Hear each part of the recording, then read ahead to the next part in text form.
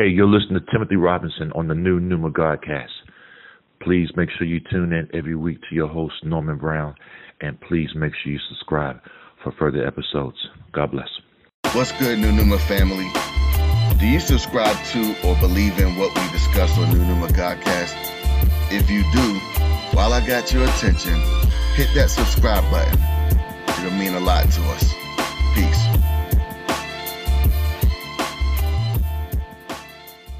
This is Ken, and you're listening to New Numa Godcast, the urban voice of Christian podcasts.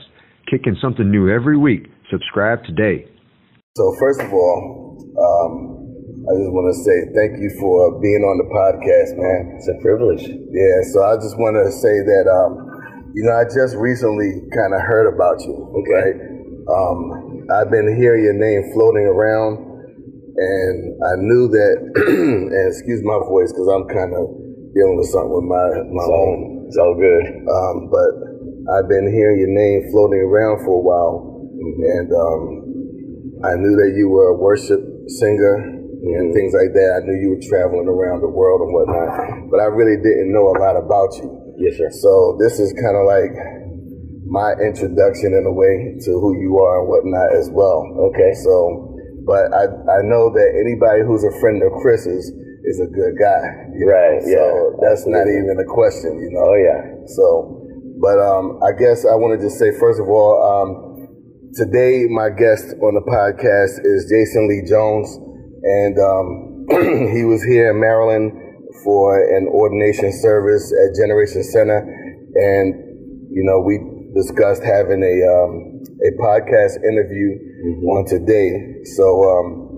So I guess I'll just start off by saying, like, tell me a little bit about, like, where you're from. Like, what was it like for you growing up and stuff like that? Okay. Well, I'm 49 years old. I think you are too. Yeah, I am. Yeah, we got that in common. Yeah. So we got a lot of. We were driving in the car late last night and just talking about music we used to listen to, things we enjoy, vibing out, being the same age and growing up at the same time.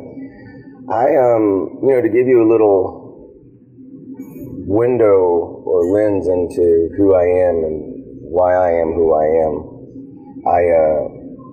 When I was 9 years old, my mom had a car accident, and it left her paralyzed from her neck down. Oh wow! So overnight, everything changed. And the night before my mom's accident, my stepfather, I never knew my real father at that time. My stepfather beat me like all night. Wow.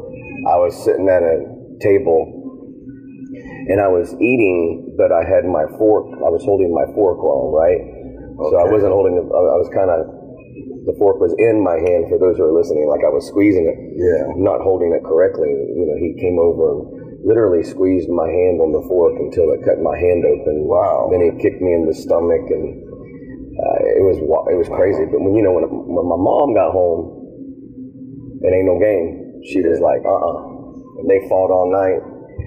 But the next day, wow, she has an accident. She's left paralyzed, And so I had to grow up really fast. I did all the cooking, all the cleaning. I washed her hair every night. I brushed her hair every night. I had a little sister, 1 year old at the time. So I ended up raising her. Oh, wow. But then, meanwhile, I'm doing all that for my mom. But then my stepdad would beat me almost every day. I'd go to school with black eyes, and he'd pull a knife to my throat, Wow. He'd even put bullets in a gun and play Russian roulette and tell my mom he was going to kill everybody and leave her to deal with it. Wow. He was miserable. Yeah. That's just my reality. I have nothing against him. Yeah. But yeah, that really shaped me in my life and who I am, and the good, the bad, and the ugly. Because of that, I had to go through a lot of transformation of my mind and a lot of dealings with rejection and abuse and you know, the whole thing, you know. And when I was, I guess, 15 or 16, I started, I was a rapper. Yeah. My rap name was J-Love. Okay. My wife still calls me J-Love to this day.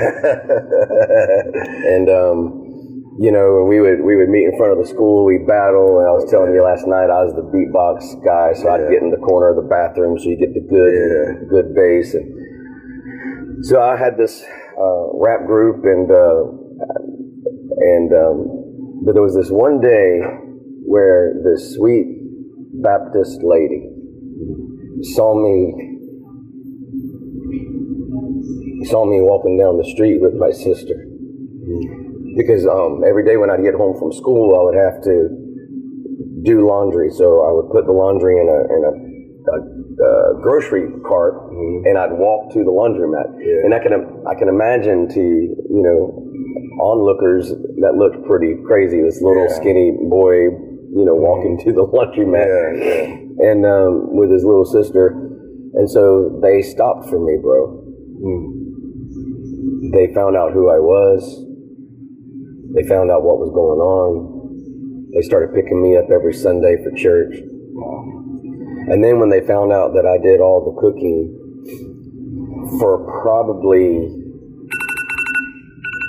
I don't know how many years, for probably, wow, I mean, maybe even 4 or 5 years, I forget. Every week, twice a week, 4 or 5 years, they bring a home-cooked meal to my house. Wow. Never missed a week. And Jesus is just that incredible. Yeah. You know, they stopped for me. They didn't just, like, stop for me. They got directly involved in my life and literally saved my life. And they started taking me to youth camps and church retreats. And so there was this one retreat, man, where, I mean, I had already accepted Jesus. My grandfather was a gospel singer. Okay. He played on the Grand Ole Opry. And I mean, so I had, through him, but at home I had nothing. I mean, I was, you know, I would walk home from school and picture myself throwing myself in front of a bus, like, constantly. Yeah. It was just that miserable, you know, but then Jesus. Yeah. And so there was one church retreat, and I don't know, you may know this woman's name. It was a Christian singer named Babbie Mason. Sounds familiar. Yeah. So I had this rap I had written with a friend, and so I just encountered Jesus, and I got up and I even opened up about what was going on at my home and in front of this whole, like, youth conference, and I changed the lyrics of that rap, and they had a talent show. So I walked up to Babbie Mason. I didn't know she was a Dove Award, like, Christian singer. I had no clue who she was. I was like, "Hey, you sing amazing. Would you get in the talent show with me?" And she did. Wow. Yeah. That's cool, man. And so that's kind of how that started. And then I met, who's now my wife of 28 years, I met her a year. So I'm going through all this, and then I meet her a year after she had just gone through a full bone marrow transplant. And what I mean by that is full body, you know, radiation. Oh, wow. You know, she was given 3 months to live. Wow. So I met her a year after her transplant. And we've been together ever since. We dated for 4 years, been married 28 years. Wow. And so our second date, I think it was, second or third, she took me to a Christian rock concert. And, you know, I had just changed the lyrics of that. And we're talking a few years here, but I had just started thinking that way, you know. Was it Striper? No, but they were like that. It was kind of a hair rock band, you know. Yeah. They toured with, they did things with David and the Giants and all those guys. And this guy got up and preached the gospel. And he said, there are people in other countries who will risk their life to tell people about Jesus, but we're ashamed to tell our neighbor. And I was like, boom, that's it. So the next week, we started our Christian rock band, if you will, in my wife's front yard. And I always kind of joke when I tell this, because I'm like, we were horrible, but we love Jesus. Yeah. You know, but you got to start somewhere. Yeah. And we just kept leaning into Jesus. We just kept going after Jesus. We just kept learning who he is and his nature and his character. And still, I was, you know, in the worst scenario at home, you know, and she was still, you know, coming out of leukemia. Yeah. But we fell in love, and we kept writing songs and preaching the gospel and dating and falling more in love. And, you know, for us, what we do isn't about ministry. It's an overflow of who we are. Yeah. You know, and so then we, I graduated and started, you know, working, but I went to Bible school at night. And then we'd work during the day, and we'd go to Bible school at night. And there was a whole season where my wife and I, the Lord would tell us to go to church at, like, it was either 5 or 6 in the morning. I mean, we did that for a long time, every morning, the weekdays. And we'd go together and we'd pray in tongues and we'd worship Jesus. And so much was birthed in our spirit in those times. And I remember one service where our pastor of the time had the church on the back wall. On one side it says taking Jesus, and on the other side, to the nations. So I remember like sitting there, and I wrote in my Bible, I want to lead worship in different languages in different nations. And how would that ever happen? Yeah. I mean, I'm cleaning houses, you know what I mean? Like, she's working at the bookstore. You know, we both came out of such really hard situations. How is that going to work? But we just kept writing songs, and then we started leading worship for the youth. And it was, I mean, we did that for years. And then from there, we started leading worship in prisons, and from there in juveniles. And then the Lord started telling us to rent parks, and we would rent parks and just you know, play our music. You know, now I have a grid for what we were doing. Back then, we were just doing what felt natural. You know, now I know we were releasing a sound over the nations. So, you know, the question I have is, how did you discover your gift as a singer, or even, you know, writing lyrics and stuff like that? Because I know for me, when I was in school, it was a teacher of mine that saw how I wrote something that I had as a paper or whatever. Right. And she told me, she says, you know that you're a good writer. You need to pursue that. And I was only like 11 or 12 years old at the time. And I was like, oh, okay. You know, and then I started to kind of be aware, and, you know, periodically I would write some poetry or something. Yeah. But how did it happen for you? Silly, but, you know, again, my grandfather, he's not silly, but what I'm about to tell you is my grandfather was a, you know, a singer and a songwriter, and I've always had melodies in me. So I think I was, how old was I? 6 or 7 maybe. The first song I remember writing, and I know I had already written more before then, but the first one I can remember, and I'm little 6-7-year-olds, I started singing, love is like a leaf falling from the tree, baby, you never know. I I was a kid, but I was like, love is like a leaf falling. I don't know. It just kind of flowed out of me, you know. And even I remember writing plays when I was in 3rd grade. Wow.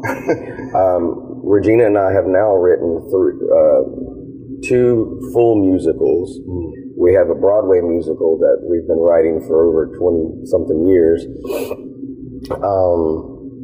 We did one for Christmas called Love Whispered, and the whole thing was told in spoken word, you know, poetry and music. And we've just, I don't know, you know, I can't explain it. And that's the thing with me, like, if I'm in Brazil, I've learned the songs in Portuguese and I know what I'm singing. I've released or have been a part of at least 7 or 8 records in Brazil, all in Portuguese. Wow. That's really where our music is mostly known. Yeah. But then when I'm in Africa, you know, and I learned this going to the juveniles in the prisons. Yeah. You see what I'm saying? It's like, it's cross-cultural. Yeah. You know, ministry, if you will, where you can learn the language and you can learn the culture and you can learn what excites them. And then you can wrap melody around that. What more beautiful thing to do? Yeah. You know, I'll never forget when the Lord was teaching me a lot about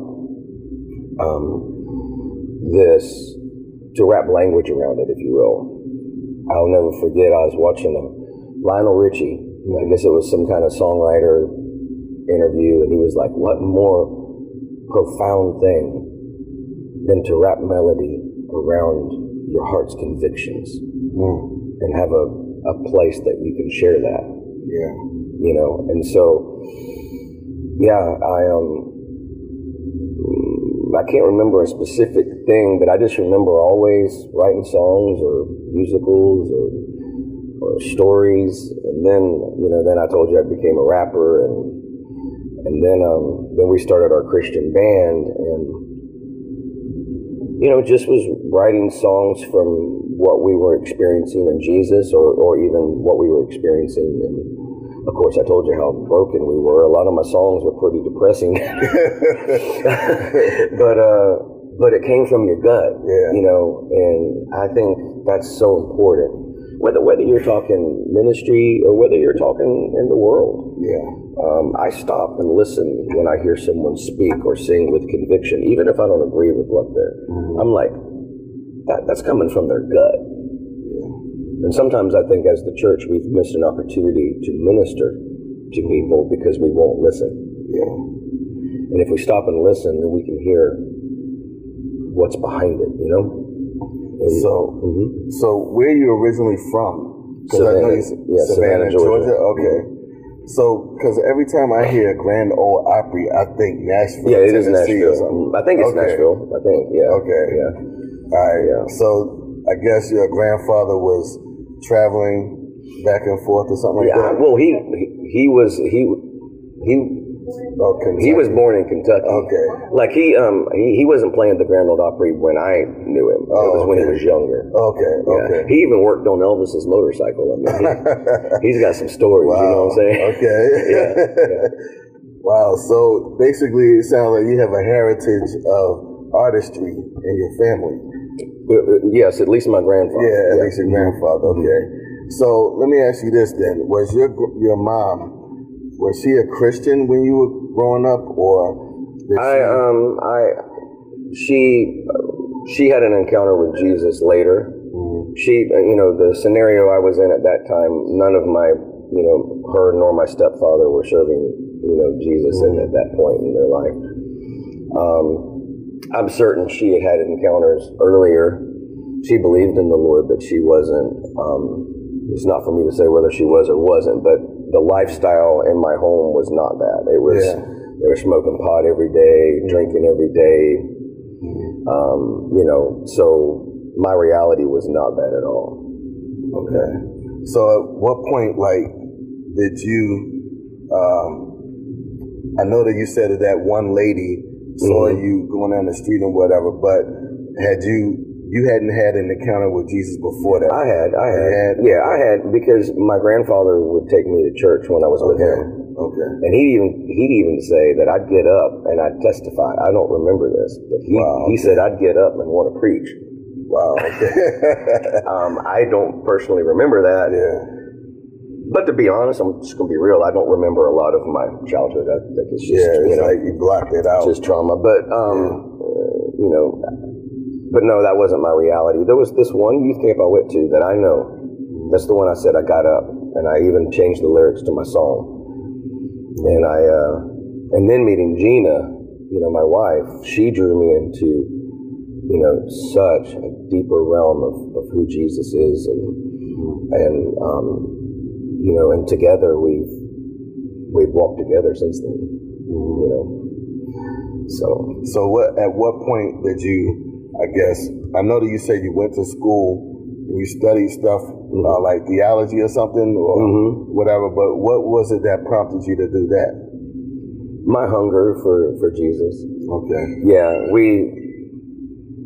I was offered a full scholarship. I also play trumpet, and I was offered a full scholarship for trumpet at a college in Savannah. And I went there for a while, but it just wasn't right. Yeah.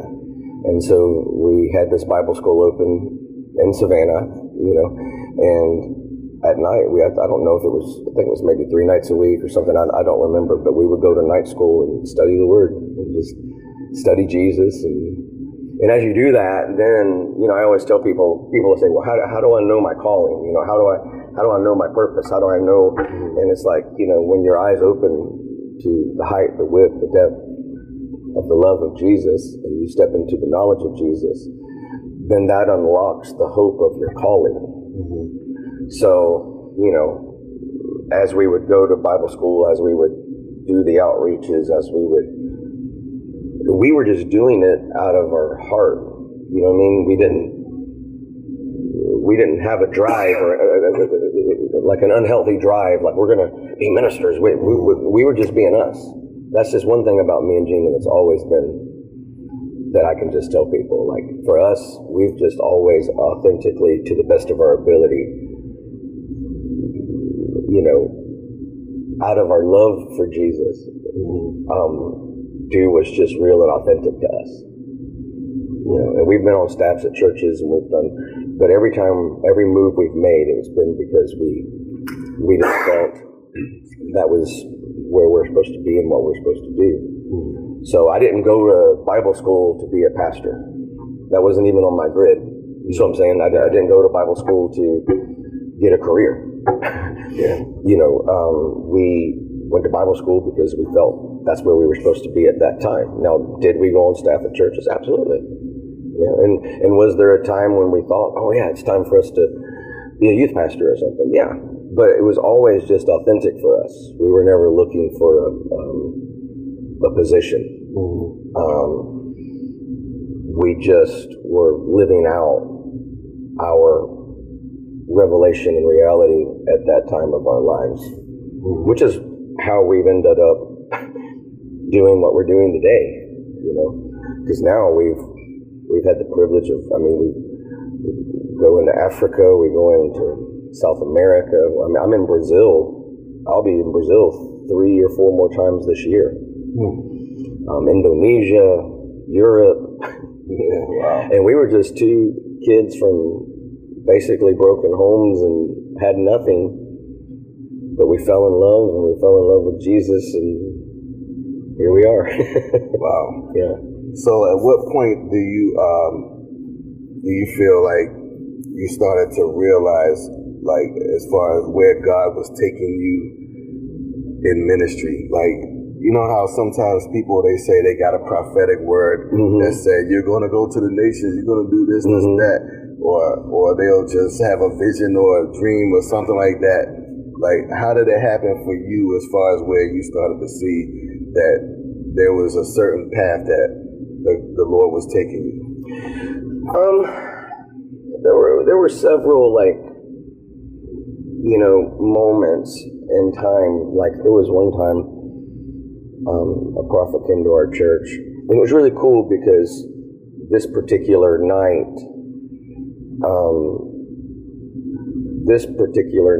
I hadn't sang or wasn't even doing worship that night. I just attended the meeting, and my wife had been praying privately, hadn't even told me her language of her prayer. And this prophet walks by, and this prophet was very mystical, which I love. And she prophesies almost as if she's speaking poetry. So she looks at my wife and she goes, "Pure hearts, clean hands, they ascend the mountain of the Lord." The Lord says you have his heart. That's what he said. The Lord said you have his heart. Pure hearts, clean hands, they ascend the mountain of the Lord. And so she melts onto the floor and she's crying, and I'm like, oh my gosh. And then she looks at me and she goes, sounds come down, heavenly sounds. Listen for the sounds and write them down. Bam, and she walked away. And I'm like, and so, you know, that amongst many other words, I had another prophet give me a word, and this lady didn't know anything about me, but I am a guy that when the Lord tells me to do something, you know, back in the day, and I knew it was the Lord, man, I was going after it. God told me to do something, I'm going to do it. You know, that was me. I wasn't like a pusher or a striving and all that, but I'm passionate. If I know God tells me to do something, I go after it, you know. But he did have to break me, you know. So this word was, the Lord says you're a wild horse. You just love Jesus, you know. You just want to do for Jesus. Let me go. I got to go for Jesus. I got to go for Jesus. But the Lord had to come up and put a saddle on your back. He had to put spurs on your side. And you screamed and you hollered and you said, let me go. Let me go. I got to go for God. And then he put a bit in your mouth. And you allowed him to lead you by still waters and green pastures. So when you duplicated yourself, you wouldn't duplicate someone that was right in the heart and wrong in the head. But you would duplicate someone that was right in the heart and right in the head.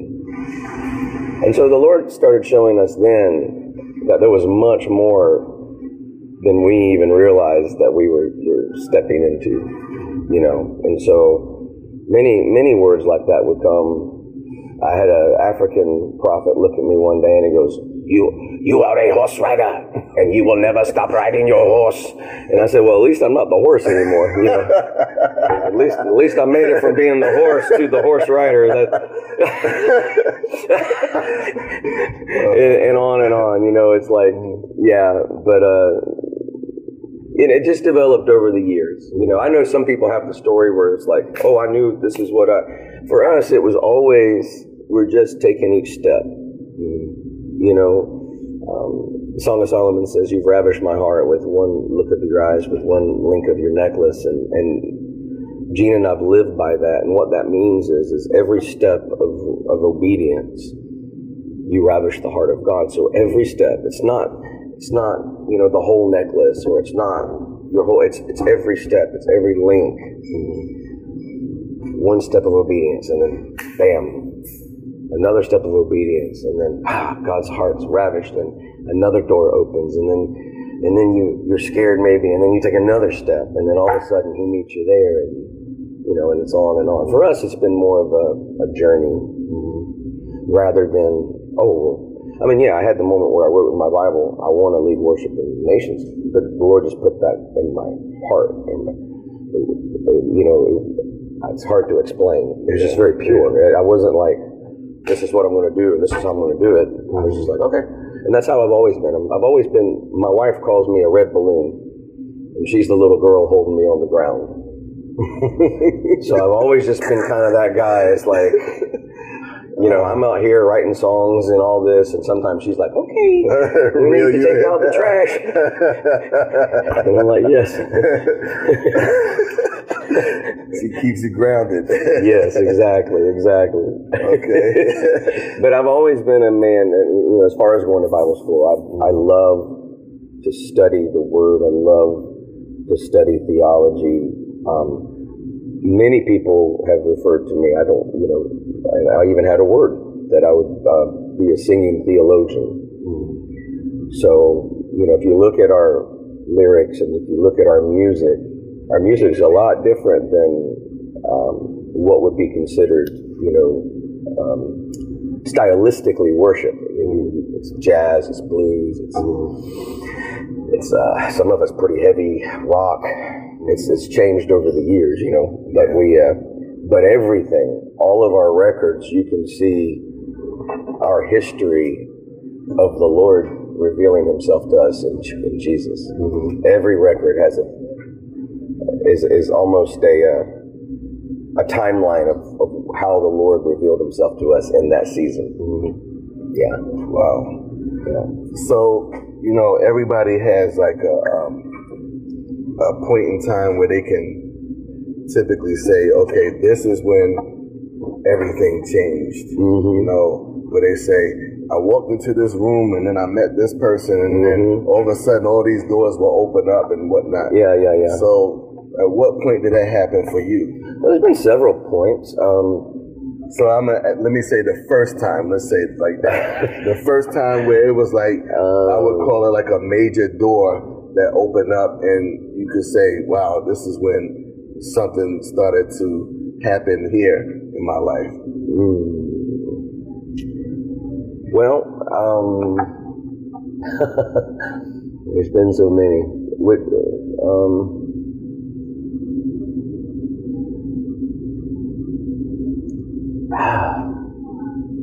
Well,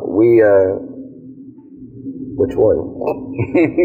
We went to a conference. We had been going to Brazil, and we went and we raised the money, and my wife and I, and our son then was a baby, or a toddler.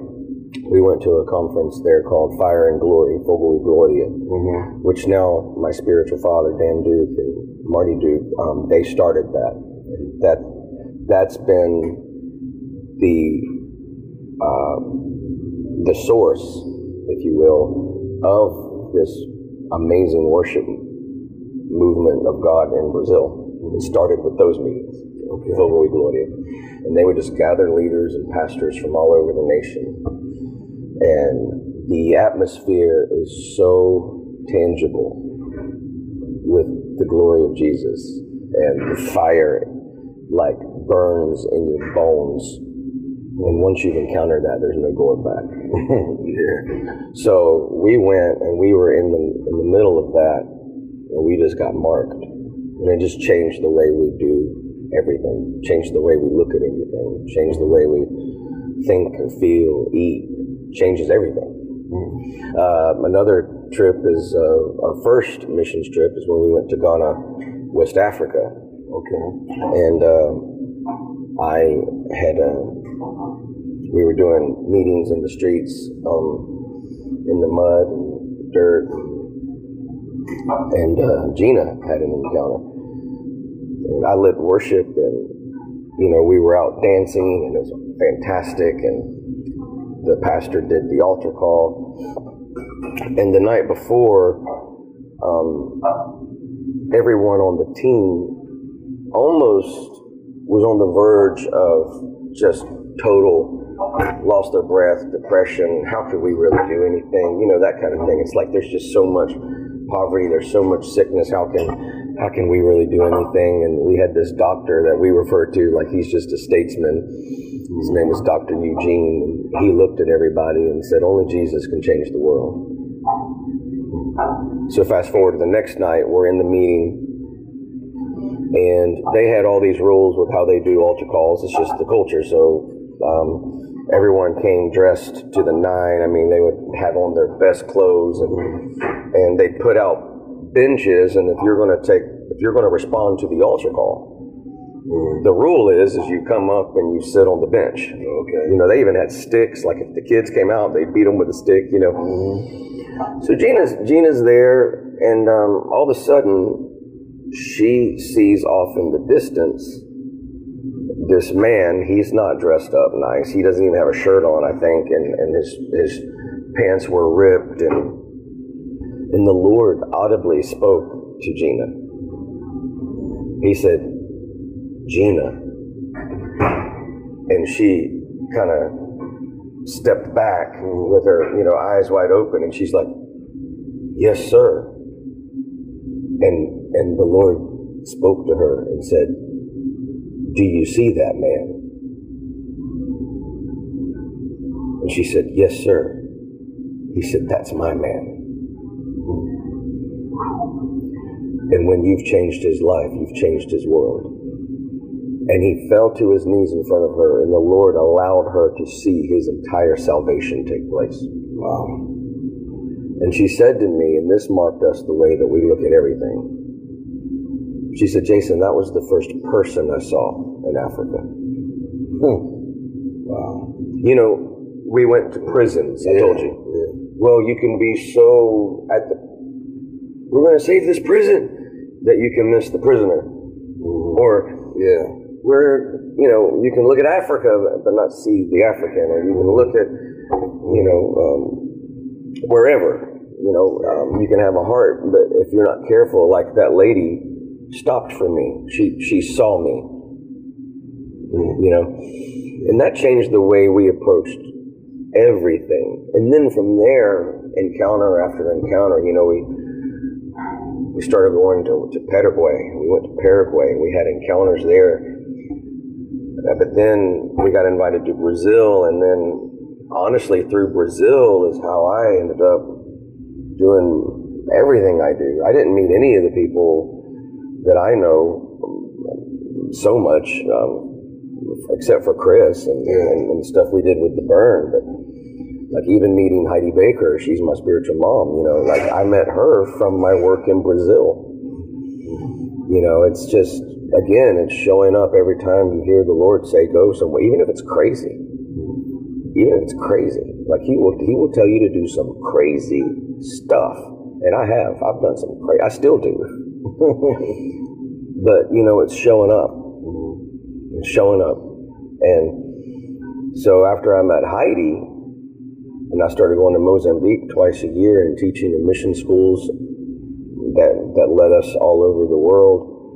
We've had the privilege of leading worship and speaking in conferences with Iris and with Heidi and all over the world. I mean, South Korea, Jakarta, Indonesia, Micronesia. When we started, the Lord allowed us to walk with her, and she took us everywhere. We were going everywhere with her, and we're still going. You know. Wow, that's cool. Yeah, and even meeting Heidi, it was through Brazil, but it was Stacy Campbell had invited me to help her do one of the calls in Brazil. So I did that, and then from that, she invited me to Canada. See, it's like every step. Yeah. And then she invited me to Canada, and so me and Gina, like, we didn't have anything, and so we literally raised the money to go to Canada to go to this conference. We were just going to the conference. We weren't going to do anything. But then we got invited to lead worship once we were there. You see, it's like, we were just authentically, okay, the Lord wants us to go. But we got to come up with the money, and then the Lord will provide the money, and then we go. It was just every step of obedience and every step of leaning into where we felt oil. Yeah, and it's been a crazy. That's why it's hard for me. Like you were asking to give me one, and I'm like, man, it's like for us, it's been such a crazy journey. Beautiful, crazy journey. Yeah.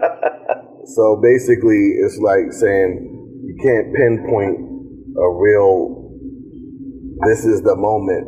It's just, you just have many moments and you just be obedient. Yeah, for us. I mean, it's different for everybody, but for us, it's always been, God will tell us to do something crazy. Literally. And we do it. I mean, I was cleaning houses, bro. I left my position at a church and I started cleaning houses. I was offered a position at a really big church. Nothing wrong with the church. It just wasn't the right fit. And people thought we were crazy. And I told my wife, you know, I grew up taking care of my mom, you know, and cleaning. So I said, I'll clean houses and I'll do missions. So I started cleaning houses and doing missions. And that's when I met Chris. Okay. Because we had this minivan, and the Lord told me to start driving up and down the East Coast. And going and building relationships and releasing the sound of heaven. That's how I met Chris over 15 years ago. See my point? It's like I had no. It was just authentic. It was like, okay, this is what God said to do. This is what we're going to do. How are you going to do it? I don't know. How are you going to pay for it? I I don't know. Because we just go where the Lord tells us to go. You know? Wow. So I noticed you were saying something about the leading of the Lord and whatnot, and then you just go and do what He's saying to do. But as far as like I heard you say something about raising the money or whatever. But like, how is it that? Because I know I hear that from a lot of people that talk about raising the money. But I'm wondering, like, how was the Lord? Because I know there's provision for the vision. In the early days when we were young, you know, we were a part of a church, and we were kind of the missions pastors. So we helped people, youth, young adults, in the church, and you know, they'll, like in those days, it was youth missions trips, and so yeah, you help the kids raise the funds, and they write letters to their family members and stuff like that. Later on, that changed for us. Once we don't fundraise, we live supernaturally. So like my first trip to Brazil, crazy. I go do this meeting in Jacksonville, Florida, and this lady finds out that I can learn languages. And so she goes, well, I'm about to go to Brazil. Do you want to go? I said, yeah. So I got home and I was telling Gina, and then the very next day, this man whom I had never met in person, we always just called him an angel, he called me and he goes, if you have a trip coming up, I want to finance it. That kind of stuff. Wow. There were times when because I was cleaning houses and we were working at the church, after we left staff at the church, I still was helping, but I was cleaning houses. And there was one time we had no food, we had no money, we had nothing. And the very next day, I was supposed to fly to Brazil. Wow. So you know what we did? I told the kids, I said, we're going to see a miracle. And we put on some old school gospel music. Donnie McClurkin. Have a talk with Jesus till all. And we started dancing all over our living room. And then at some point, I'm on my face. And out of nowhere, hey, I get a phone call. Hey, Jason, I'm working at this bookstore, and I was telling the owner about your music, and she wanted to know if she could buy 20 of every one of your CDs. And this is when you still printed CDs. I don't even print CDs now. I said, absolutely. So, and then I got another phone call, and this lady says, hey, Jason, I just got into town. Why don't you come and meet me at the grocery store? And so me and Gina and the kids went to the grocery store, and this lady filled up several carts of groceries. And then after that, someone pulled up to our front door, backed their car up to our front door, and said, the Lord just told me to bring you all these groceries. All of this happened in the same few hours. Wow. And so we live supernaturally. Yeah, I would say so. Yeah, so you know, for us, we don't, and I'm not saying anything against people that do, because it's where the Lord has you in that season. Where does the Lord have you in that season? You know, most of the missions work we do, people never even see. I mean, we work with people in Brazil that are rescuing kids from sex trafficking and from child soldiers. We have taught in schools that are second-level mission schools where people don't even plan on coming back alive. They buy one-way tickets. I've led worship in war zones and favelas. I'm about to, in the next few months, hopefully I'm going to lead worship in the largest favela in South America. It's in Rio. So what's a favela? It's like the dumps where the drug lords run everything. Okay, people is it kind of like houses. The city of God? Yes, okay. That's exactly. Okay. That's where I'm going to be. Oh, wow. The head drug lord wants to have a day of worship. What? And I said, hey, I'll do it. Wow. So see, that's why it's hard for sometimes for me to explain everything that I do, because it's like we literally, we will go and do anything that the Lord wants us to do. Wow. Yeah. And so when they were like, yeah, he wants to have a day of worship, and he wants to bake everybody cakes, and build a stage. And I said, I'll do it. One of my favorite places I ever led worship was in a witch doctor's house. Tell that story. Listen. I was in a favela in Brazil, and we were praying for people and sharing the love of Jesus, and all of a sudden I hear my friends calling me, and they go, Pastor Jason,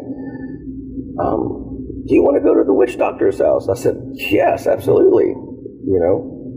And so we went to the witch doctor's house, and there was a brothel in there as well. We already had women missionaries in there, but there was all these men, you know, doing drugs, waiting to get in. Don't have to say what that was going on, but you get it. And so we walked into one of the rooms, and there's a song that me and Gina wrote when we were cleaning houses called "You Are Good," but in Brazil, Tu És Bom. Mm-hmm. And they sing that song all over Brazil. So we walked in. This lady was sitting there whom you could tell she's lived a hard life. And she's just crying. And so we started singing my song, Tu és bom, e todo tempo és bom, justiça está em. She says, you are good. All the time you're good. You know, your mercy endures forever. You are good all the time. You ransomed me from shame. And so we were just singing this over her, and all of a sudden, the atmosphere just got thick, and all those guys ran away. And she's weeping. They were praying with her, and I know that they always keep up with the girls that they rescue, but that's the kind of stuff, like, that's what we live for. You know, those moments, that's what we live for. For people to encounter Jesus, and for our particular life, it always looks different. You know, if they go to my Instagram or Facebook, you'll see a lot of big events. I mean, we've had the privilege of doing soccer stadiums. I just did an event a few weeks ago. It was over 10,000 people, and some of the stuff we do in Brazil, there's been 60,000 people. But I don't post the other stuff. And usually I'm only sharing stuff that other people post, but I don't post that, you know, because I don't fundraise, because I'm not going to use people. You know, God brings the increase, and so we live supernaturally. Wow. So I'm curious about this drug lord situation. That's like really interesting, because I think I remember hearing David Hogan say something about how he had talked to some drug dealers or whatever, and some stuff that happened with that. But I'm curious, like, how did this come about? Well, I mean, it hasn't happened yet, and it's not been booked yet, but we're trying to work out the details. But I was just giving you an example. But I've been in that favela already. We have a missions base there, and so they play in the missions base. It's this little bitty, almost like not a hut, but it's a really small little house. And all the kids that grow up there, you know, it's the culture. They're you know, without Jesus, they're brought up to be inspired to. The drug lords are their heroes. So our friends that are missionaries there, they wanted to give them different heroes. So again, and it's a privilege, but in Brazil, people know our music. So they play videos of me and our worship CD videos, and not just me, but many other people in that place. So the kids see us, know our music, and then and then on top of that, our missionaries there are going into the dumps every day, and they're feeding the poor, and they're, you know, helping the sick, and they're bringing education, and the drug lords are drawn to authenticity. It's like, it's unredeemed. It's unredeemed. How do we phrase it? Unredeemed justice. So they actually protect our people. Because they have a heart of justice. All right, you're taking care of my people, I'm going to take care of you. Yeah. And our missionaries will say, we want to put you out of business. He's like, yeah. You're loving my people, but if you come in there and hurt, I've heard stories, they stripped a man naked, tarred him, put him in a tire, burned him to death, and rolled him through the, and that's the thing is that's what the world needs to see is authenticity. Guys like that, man, they see you're real. Yeah, they'll talk real, to you. Recognize real. Yeah, exactly. It's just they just need Jesus. Yeah, they're walking in their calling. It's just unredeemed. Yeah. No, they're not called to sell drugs, but they're called to be successful. They're called to be men of honor and justice, and then in their culture, they're going to honor one another. Yeah. You know what I mean? It's like it's how they roll. Yeah. But man, if that's how you're wired, and then you get Jesus, amazing thing. So that's kind of how they've just seen what God is doing, and He's like, hey, I want to have one of those days where y'all do music. He didn't call it worship. Bring your people. And so I said, I'll do it. That's where we need to be. Yeah, exactly. I actually, because I was listening to you talk about how you went into the prisons, and I actually went into what we call baby bookings in Baltimore, Maryland. And so that's where they have the teenagers. So they're 17 and below. And so I took some guys in there twice, and the guys that I took were artists. So I took some Christian rappers and things like that. We went into that place, and the first time when we went in, I think they had about 60 kids or something like that. And out of those 60, 35 of them gave their lives to Jesus at the end. And then the second time we went, it was about 50. And about 30 to 35 kids gave their lives to Jesus once again. And it was one of those situations where it showed me, like, especially if you have somebody that's in a situation where, they've gone through whatever they've gone through, and then they ended up there, and they have no choice other than to listen to you. And then you show them something, like you said, authentic, real, something that they can say, wow, I didn't realize that, but I'm hearing this, and I can see that this is real, this is authentic, and now they're able to have a moment where without any outside distractions, anything that's going to make them say, I don't want to listen to that, and they can just walk away. No, you actually got to sit there because you got the guards around you, and they brought you here to listen to us, and we're going to have your attention, And then the other thing that I noticed in that situation, you probably witnessed this too, is that they were all, for the most part, lacking a father in their life. And so one of the things that I did, both of the times I went there, I made sure at the end that I spoke on the need for a father. And then I noticed that when they came up, that a lot of these guys, it was like they were looking for someone to show them love and someone to embrace them and say, hey, I love you, I'm proud of you, that kind of thing, where it's the words of a father, the touch of a father, the affirmation of a father that made a difference in their lives, and so that's one of the biggest things that I've seen that is a key to reaching them, because years ago, the Lord was showing me, I was living in a neighborhood where there was drug dealers all around, and this particular day, the Lord was speaking to me. He said, the thing that these kids need is a father. And so he directed me. There was a certain one that lived at the end of my block. And the Lord directed me to go speak to him one day. So I was walking around. I was giving out these flyers. And I saved him for last. So as I was leaving his house, because I actually gave him a flyer, and then I walked across the street, and then as I was walking across the street, I said, hey, you mind if I talk to you about something real quick? And he was like, sure. And I went up there, and my whole conversation was about a child and their parent and how they relate. And as I was explaining to him about that, and I was using his daughter as his example, I said, now just imagine that the Heavenly Father is thinking the same way about you that you think about your daughter. And after that, all of a sudden tears were streaming down his face. Oh, man. And I said, I basically, led him to the Lord right there. And after that, I started to mentor him and whatnot.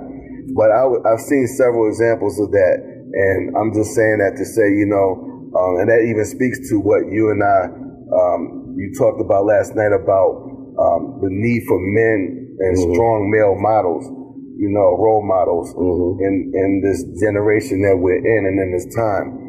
And I feel strongly about that too. I've always felt like there's something about that God has put in me about reaching men and having them to be those strong leaders that we need to be able to lead this generation, especially that we're in now with all the perversion and everything. And so I'm just saying that to say that what you're doing is that's exactly what's needed, and it inspires me to see that God is opening up those doors for you to go in there and to impact those kind of people.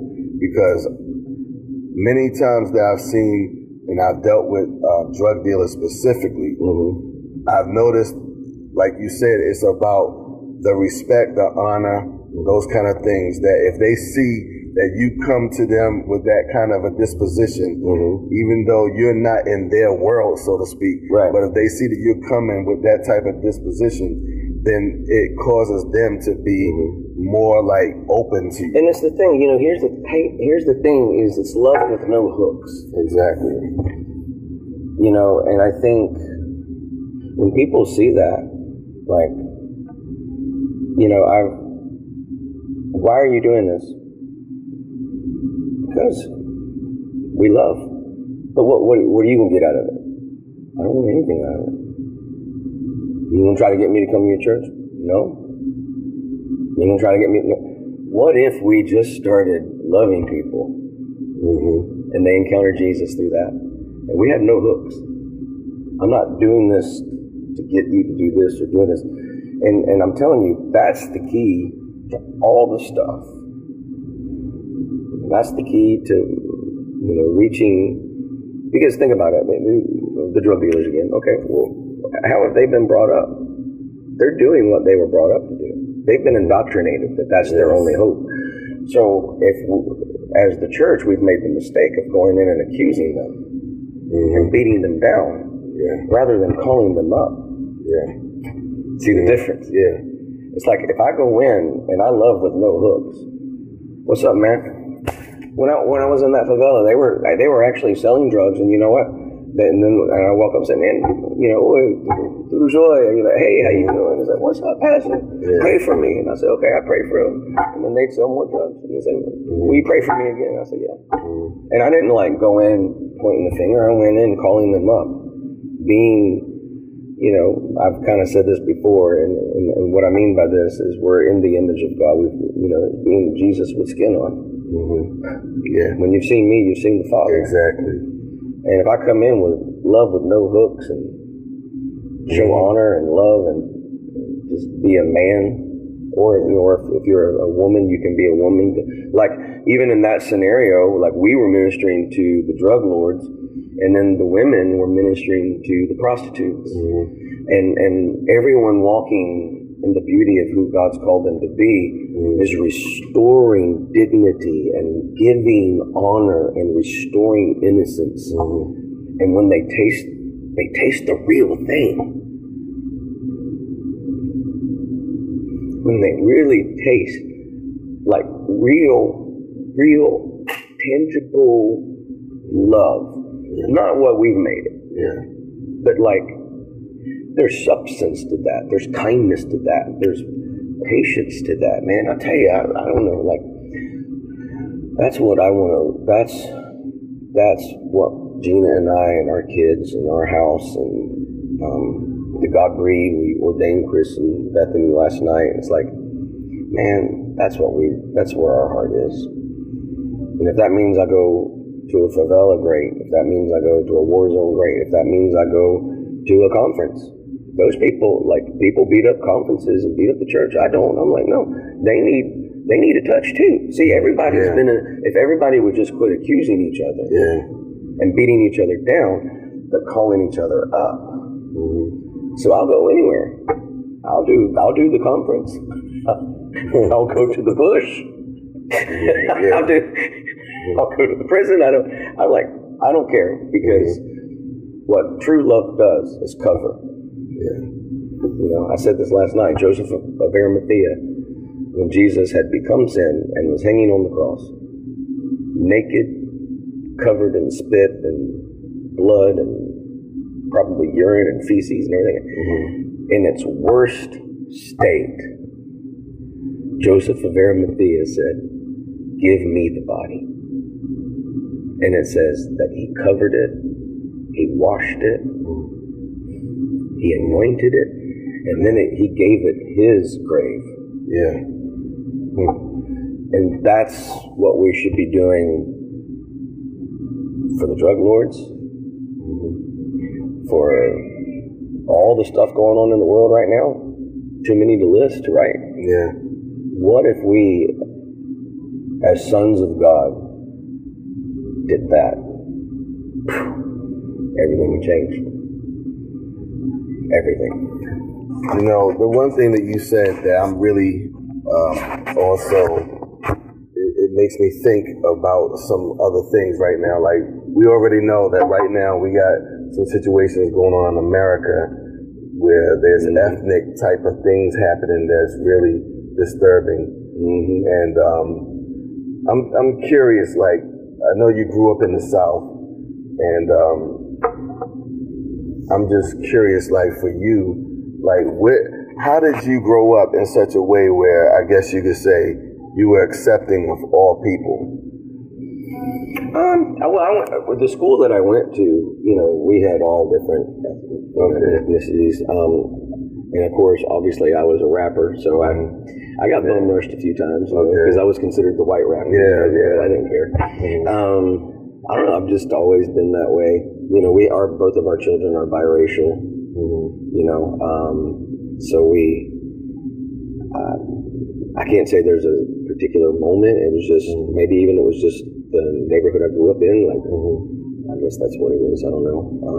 I've just never looked at the world that way. So and my church that I went to was also a very beautifully mixed church. I mean, we had white, black, Hispanic, everything. I mean, we had people from other nations. It was very a nations church. So, you know, I started off singing black gospel, believe it or not, more gospel music than I did like Christian contemporary or Christian rock. So I've just always, and it probably maybe is because I'm a musician too. You know, I came up listening to the greats, you know, and I don't know. But yeah, that's just how we've always. So, speaking of your children, are they adopted or? Yes, sir. Oh, okay. We adopted two. Okay. My son's 18 now, and my daughter's 15. Okay. And that's Josiah and Faith, right? I heard Regina. I don't know if she was I don't know if this was something she was saying, like, I don't know, but she was like Faith Tuesday, I think I heard her say. Her name is Faith Tuesday. Oh, okay. So, what was it that inspired you to adopt? Well, we had gone to Paraguay, South America, and we raised shoes, and we'd go to the streets and wash the children's feet and give them socks and shoes. Beside of that encounter, I think we both had known we'd always adopt, you know. And so the week that we wrote Paraguay saying that we wanted to adopt, Josiah was born in Daytona Beach. And so we had this spirit-filled mama who would go and rescue babies from the hospital that were drug babies. And she'd pray in tongues, and then God would tell her who the parents are. And so she would call you, I have your child. Wow. But Yeah, so after that, we fostered to adopt. And it took us a little over 2 years to adopt Josiah, because the foster to adopt, you have to wait a process, and then we got the call about Faith Tuesday, and so she's a miracle baby. He was born blind and God healed him, and Faith Tuesday was born. They were going to do open heart surgery on her, and God healed her, and yeah, that's a whole nother podcast. Yeah, exactly. Wow, man, that's powerful. Yes, sir. So I know that we're going to wrap it up soon, but what is it that you are currently doing, and where do you see God taking things, as far as where you feel that God is taking your ministry and things of that nature? Well, in this season, the Lord is revealing a lot to us, to me, to my wife. We're in a time of, my mom just passed away. Sorry to hear that. I took care of her for 40 years. Mm-hmm. So I've never known life without taking care of her. That's something crazy new. I've always taken care of her. Yeah. We just spent the past 2 years living on a farm, which was beautiful, but it also had its difficulties in the sense of Gina was driving 800 to 1,000 miles a week to take my daughter to school, and so we just moved back into a house. This is all during the pandemic. Also another podcast. I'm cancer free, but I went through stage 4B throat cancer. Yeah. 35 radiation treatments, 6 chemo treatments, and so I'm still healing from that. Okay. So we're in this turning of the page, if you will. Again, we are those that I describe as wind walkers. We walk in the wind. Mm-hmm. And my schedule is booked full the rest of this year with all stuff the wind brought me to. Mm-hmm. Relationships, I pour into relationships. I believe that's what we need. So I'm spending a lot of my time going places, being with people, loving on them, supporting them. And then we just released 2 records. They're on all the different platforms. Jason Lee Jones, one's an instrumental, one's like a jazz rock prophetic album. Mm-hmm. So next year we're going to record live again, which I'm excited about that. And hopefully we're going to record live again in Brazil. We continually keep writing music from what the Lord is speaking in this season, and just releasing that sound over the nations. Just keep on keeping on. Yeah, man. I don't have any, the thing is it was with me. You just flow with it. And that's scary to some people, but and God doesn't do everybody that way. It's just how He deals with everybody different. With me, that's how it always is. Mm-hmm. And then He'll all of a sudden give me this download, and then bam, we hit it. And then sometimes it's utter total dependence on the wind. I can only do what I see Him do, and I can only say what I hear Him say. And that's really how I live my life. So, listen, man, I know we got to wrap it up for this time. Mm-hmm. We're going to definitely have to do another one.